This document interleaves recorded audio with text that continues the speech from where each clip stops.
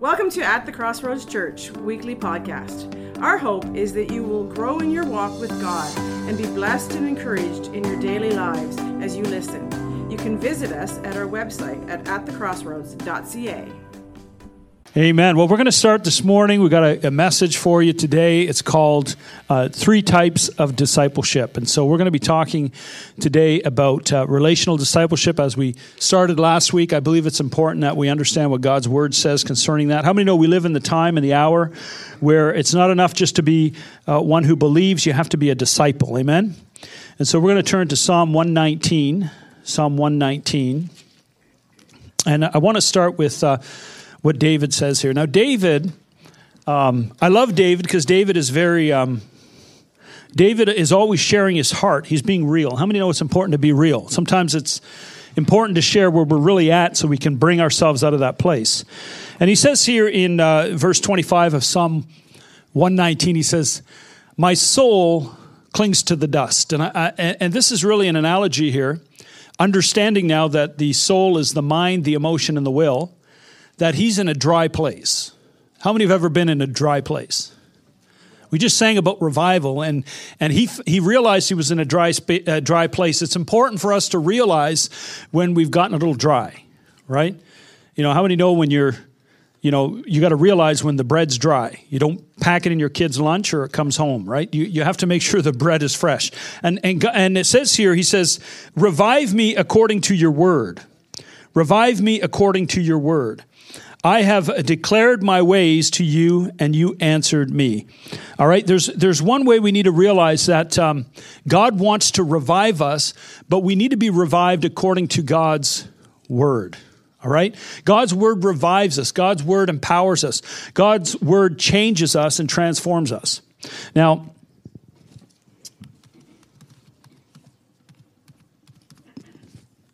my computer keeps turning off on me, so got some kind of setting set up here. But the thing is, he says, "Revive me according to your word.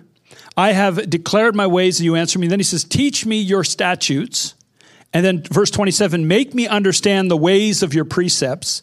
So shall I meditate on your wonderful words." And so we need to realize that it's God's word that revives.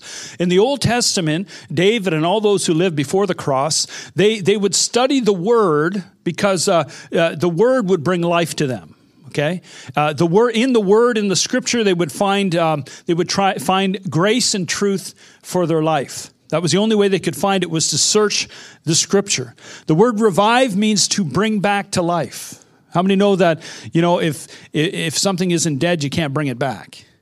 And David was realizing here, I'm dry, I need to be brought back. Okay? And so he says, according to your word, I want you to bring me back. Now in the New Testament, we go to John chapter 1, verse 1.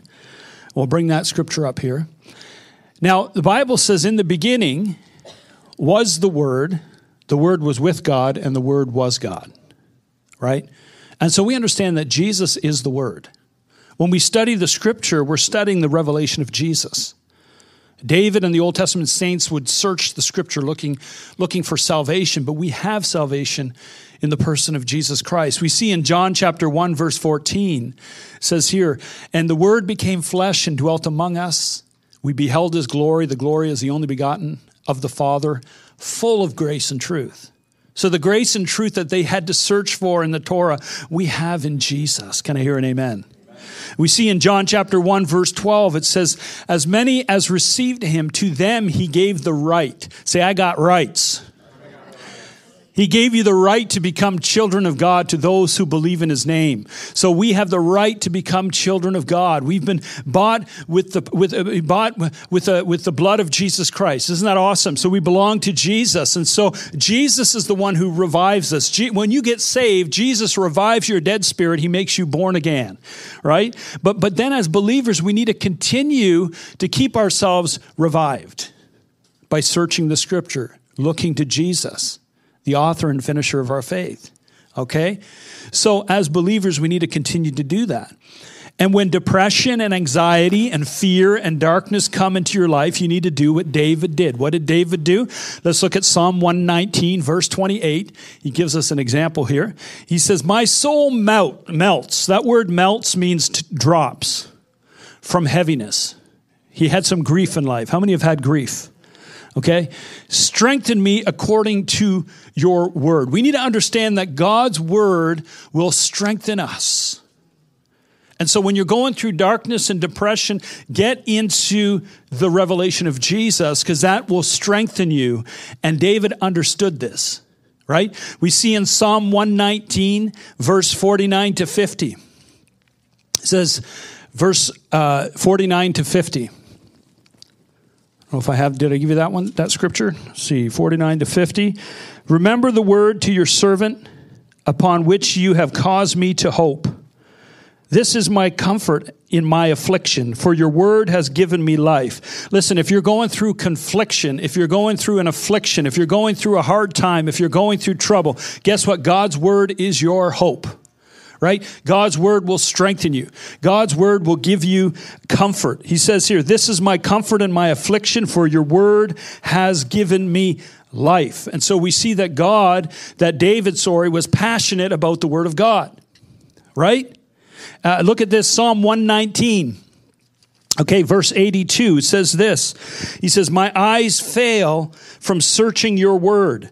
Has anyone read so much that they begin to lose their focus? David says, my eyes are failing. I want to read. I want to search the scripture. Man, if we would search the scripture and we were passionate about the scripture, we would have breakthrough in our life. Amen?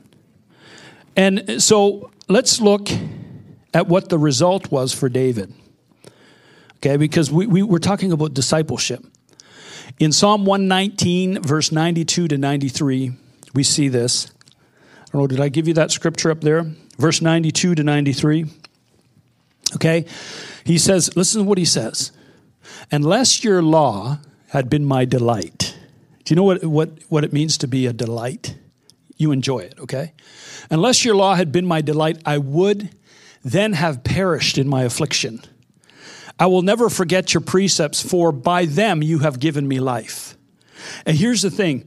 He said, because I loved your word, the affliction that I was struggling with was taken care of.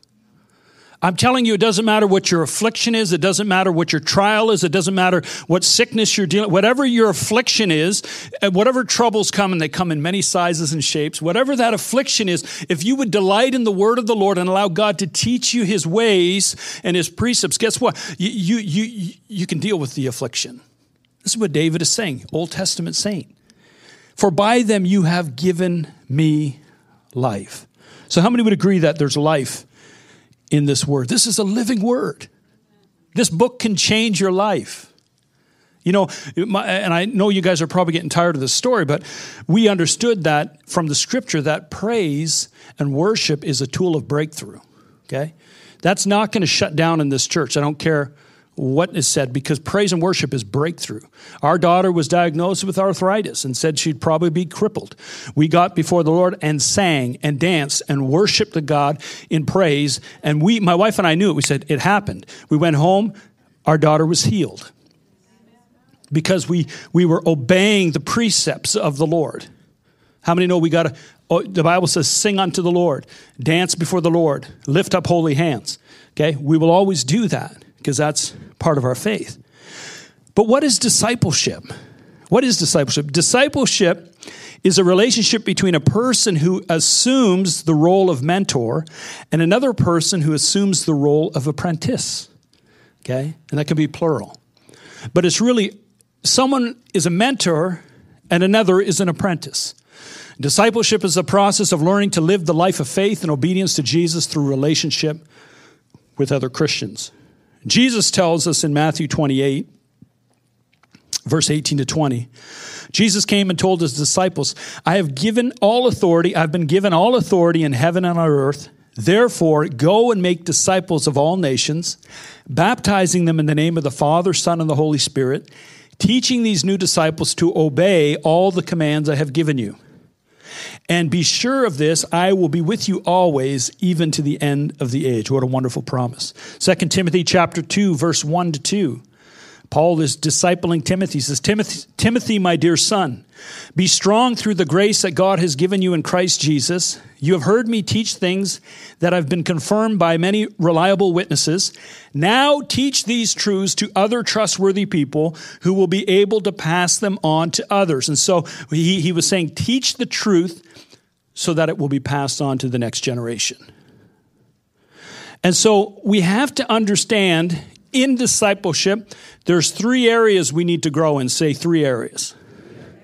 And so these are the 3 areas that we need to grow in order to be healthy and develop properly. The first one is we need to flourish emotionally.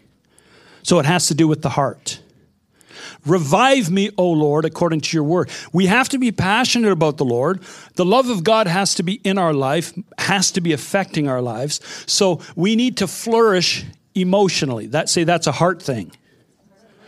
But secondly, we need to grow in what we know. That's a head thing. So some people have a big heart for people and they have a heart for God, but they don't know anything in the scripture. How many know you need both? The third thing is we need to demonstrate in doing something. That is a hand thing. Say a hand thing. So we need to be discipled in the head, in the heart, and in the hands. There's 3 areas that we need to operate and grow in if we're going to be mature and healthy. Now, this also applies to business. It applies to raising your kids. It applies to any area of life where there's an apprenticeship or a passing on of information. So this doesn't just apply to our Christian walk. It's all areas of life. How do we raise our kids? How do we run our businesses? How do we work with other people? We have to understand there's 3 areas. Say 3 areas. All right? And so the most important thing as a follower of Christ, and we have to understand that no 2 people are discipled the same way. And some people need a little more loving. Say, look at your neighbor, say, do you need more love? Right? Some people need more knowledge. They need some more time to learn about Scripture. You know, we have people that are hands-on people. They're going out and they want to share the gospel, but they don't know any Bible verses. They need some head knowledge, okay? There's a balance in discipleship. Say there's 3 areas. So we're going to cover those 3 areas of discipleship. And the first one is relational discipleship. It's one of our core values. You hear us talk about it all the time. And the relational discipleship, this type of discipleship is the mentor is focused almost entirely on the apprentice's personal relationship with and his or her attitude towards Jesus. Okay? This goal is to help the person being discipled to believe in and experience the person of Jesus Christ at work in his or her life. It's experiential. You need to experience relationship with Jesus. That's the first one. It's the most casual kind of discipleship, and it often happens in the context of every day. It's when you're at work. It's when you're at school. It's when you're walking down the street. And this type of discipleship happens whether you're aware of it or not, because people are watching how you relate, right? And so when I was in Bible school, I was working at a company called Slimline. It was a big factory. Pastor Jacques, my father, was there working. He was my boss. He was over a bunch of people there as well. We ran a machine shop in this big window factory. And so, of course, I was in Bible school and I was passionate about God. And so I'd go to work and I'd say, I got to teach everybody about Jesus. I got to teach them, give them my testimony. So I had a big mouth and I was kind, but I was sharing all the time. And many people didn't want to hear it. But I didn't understand relational discipleship. One of the days that I was getting persecuted. My dad, they would sit and make fun of us sometimes. And I was sitting in the office, and outside of the office, it was a weird office because there was like a window that was half open. It had an air conditioning unit in the window. How many have one of those in your window at home, right? It's an air conditioning unit. When you turn it on, it blows hot air out the back. So I'm sitting in the office. I'm like, it's hot. So I turn the air conditioner on, and Armando, who is this Italian guy, and he's a big guy. He's sitting on the other side of the window with his head up against the air conditioner, and I blast him with his hot air. And he jumps up. He was having a bad day, and he bursts in the office. He says, what's wrong with you? And he started yelling at me and screaming at me. And I said, what's wrong with you? And I was having a bad day. How many had a bad day? So here I am. So I grab him, and we're wrestling around the office. The moment I latched arms with him, because I used to be into martial arts, and I realized I'm not supposed to do this anymore. This is not good. What am I doing? But it's too late. I'm committed. He's mad. So now I got to defend myself. We're linked in the arms. We're moving around the office. We're banging tables over. People in the factory look over and they say, oh, the Bible school guy, he's fighting in the office. And we're linked in arms. And I'm like, what? How do I get out of this? Because now I realize I'm in the wrong. But if I step back, he's going to knock me. So I'm holding on to him. And it was violent. Like, it was bad. How many know I wasn't aware?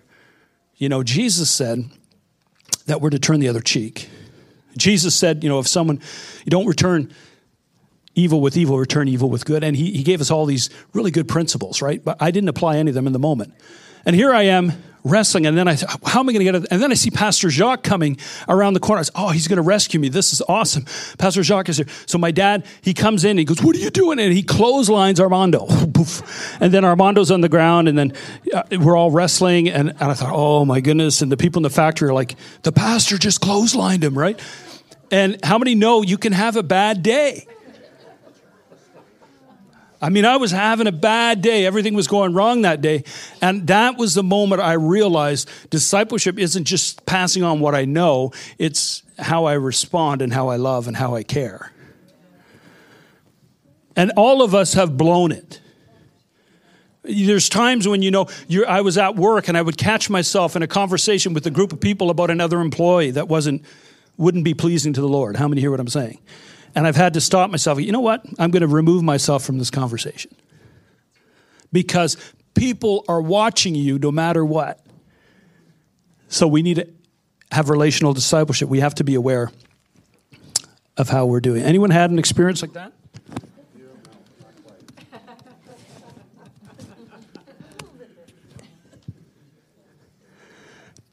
New people in faith are watching your experience with Jesus. They're watching how you respond. In the church service, are you just standing there during worship, sad like you just drank lemon juice? Or are you like smiling and worshiping and singing? People are watching. Are you revived? Are you on fire? Are you passionate? Because people want to know, how do you pray? Let me teach you how to pray, Jesus said. And he gave them a passionate prayer to pray, right? For most unbelievers, this is the starting point. This is where most people start. And God knew that because he says they will know you because of your love for one another, right? And so here's the thing. When people come into the church, do they say, hey, that was a really friendly church? People said hi. Or do they come in and say, I felt like I was walking into a clique and nobody said hi and I'm not comfortable there. We want them to know that we're discipling people all the time relationally, right? Do people feel love when they're around you? And if not, we need to pray. Like David, say, God, revive me. Like I'm going through some dry time here. God, I need you to revive me according to your word. Make me alive again on the inside. Let's just stand up and let's pray that right now. Let's pray that right now. I'm going to wake you guys up. Here we go. Say, heaven, I'm just going to pray. Father, I just pray, God, right now that you would revive us, God. Even as David came and he said, revive us according to your word. God, I pray that you would revive any dry places in us, God, so that we would be passionate about you, God, that you would restore that passion, God. As we study the scripture, as we look at Jesus, God, would you revive in us that fire and that passion that we need, God, so that everywhere we are, the love of Jesus is coming out in relational discipleship in Jesus' name.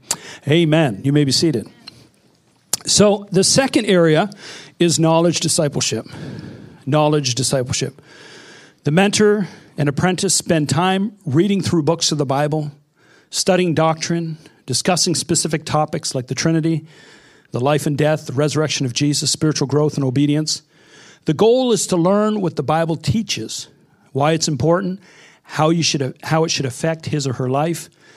And you can think of this as discipleship of the head. Discipleship of the head. And during this phase, a mentor must be sure to continue with the relational discipleship while adding to it the knowledge discipleship, right?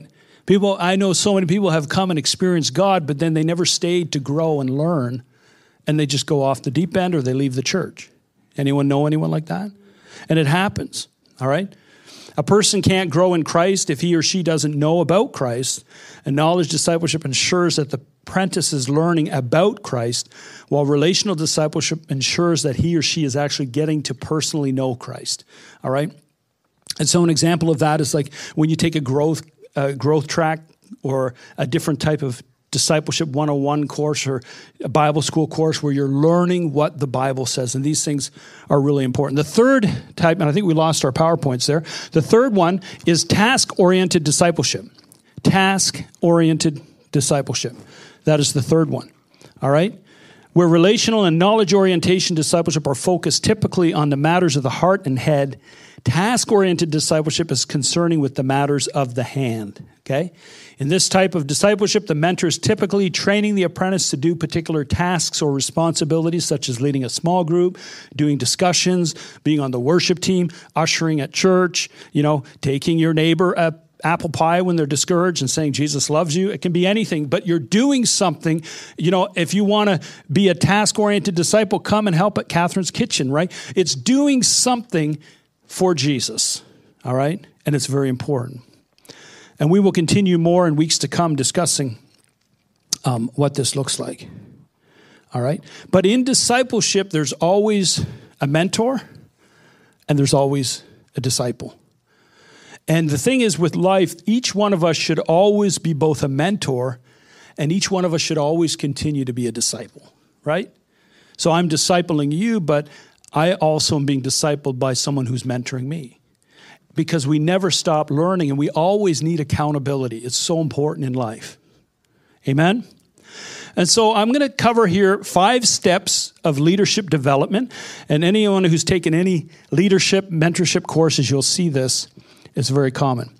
The first one is, I do, you watch, and we talk about it. Okay? The second one is, I do, you help, and we talk. The third one is, you do it, I'm going to help you, and then we'll talk. The fourth one is, you do it, I'm going to watch, and we'll talk about it. Number 5, you do it, someone else watches. And so you see how what happens is you've apprenticed, you've taken someone, you've mentored them, you've walked through a situation with them, so then they know how to respond themselves at a later date. And I love in Scripture here, we see an example, a beautiful example of this in Mark chapter 5, verse 39 to 42.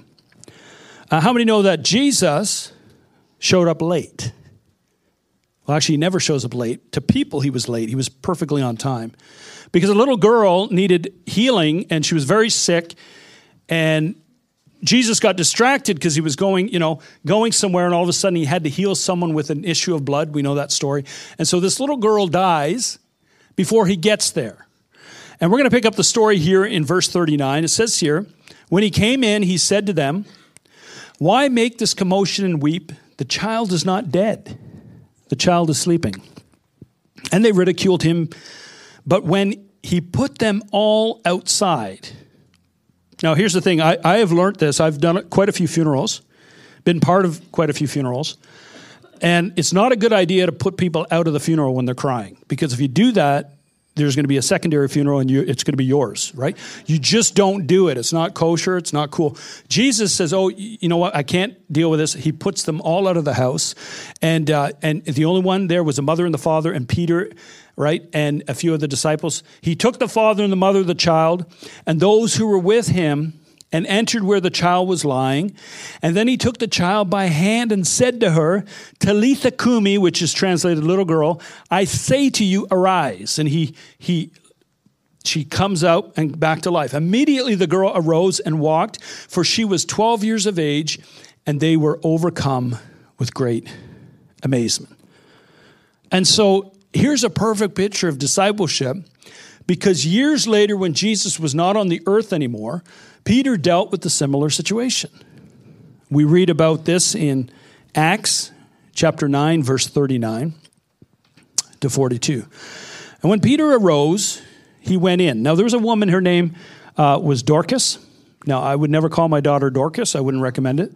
But that's what her name was. And she died. And so Peter is going to deal with the situation. And when he came, he brought him to the upper room. All the widows stood by him weeping, okay, showing the tunics, the garments, which Dorcas had made while she was with them. But Peter put them all outside, you see.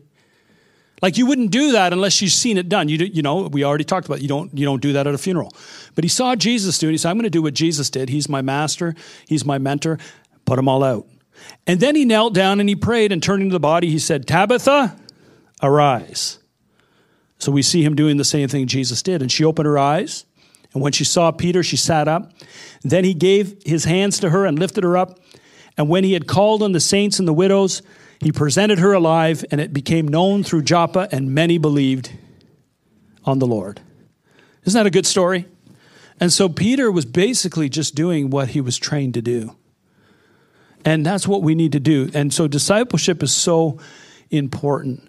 And in closing today, as a church, we're going to be focusing the rest of 2021 on trying to just nail down really good discipleship. We need discipleship for the women. We need discipleship for the men. We need it for the teens and the youth. And remember, it's threefold. It's the head, it's the heart, and it's the hands. And so we're going to be putting a focus there as a leadership team to put a better system together. But at the same time, in your personal lives, you have to have your own discipleship process. You have to be saying, Lord, what area do I need to grow in? Like David, am I a little dry? Do I need to say, God, revive me? Revive me. I need my heart touched again. Or do you have to say, Lord, teach me your ways? I need more knowledge. Or are you going to say, show me how to go about and do it? Show me what's going on in our lives. And so here is one of the things we're going to do. Questions to ask this week. Here's your homework assignment. We'll bring that up. And you can ask yourself this question. You can pray about it. Most of us already know. Do you need to work on relational discipleship? Do you have to say, God, revive my heart? Do you have to work on this area of knowledge discipleship? You just maybe not spending enough time in the scripture, and you couldn't argue yourself out of a wet paper bag, and you're saying, God, help me, right? We need to get in the Word. We have to study. Don't beat yourself up, right? Just study. Teach me. Or do you need to work on task-oriented discipleship? Do you got to do something? Because you know what? If you've got the head knowledge and the heart knowledge, but you don't do something with it, guess what? You're going to dry up. Amen? Make me to know thy way, O God. And so let's stand. We're going to pray. Father, I thank you for every person here in this congregation, all those who are on the live stream. Father, there's 3 areas that you want us to be discipled in. You want us to be discipled in the head, in the heart, and with the hands. God, would you speak to our hearts this week, God, as we are in our quiet time with you? What area we need to put a little more focus on so that we can grow up to be mature and healthy and balanced in our maturity in Christ. Father, I pray for every person that's watching this by live stream, everyone who's in this place who says, my soul's never been revived. I don't know God. I don't have a relationship with the Word. I don't have a relationship with Jesus. If that's you and you're watching, or if you're in this place, you've never made Jesus the Lord of your life, I want to give you an opportunity to do so. I'm not going to call anyone to the front, but I'm going to ask this question. Who here has to make a decision? I want to know Jesus Christ. I want to have a relationship. I want to make sure that my eternity is secure. If that's you, I want you to just lift your hand, and we're going to pray in just a minute. All right, I see that hand. And those of you that are online, I can't see you, but God sees your hand. I want you to pray with me. Say, Heavenly Father, let's all pray together. Heavenly Father, thank you for sending Jesus to be my remedy, to deal with my sin on the cross. Thank you for being my Savior. Would you come and live in my heart and change my life and be the Lord of my life? In Jesus' name, amen. The Bible says if you pray that prayer and you believe it with all your heart, you will be saved. Amen? Awesome. Well, God bless you. Thank you for listening. We hope that you enjoyed our message. If you are in the Quinte West area, we would love to have you visit us on Sunday morning at 24 Dundas Street West, Trenton, Ontario. Check out our service times on our website at atthecrossroads.ca.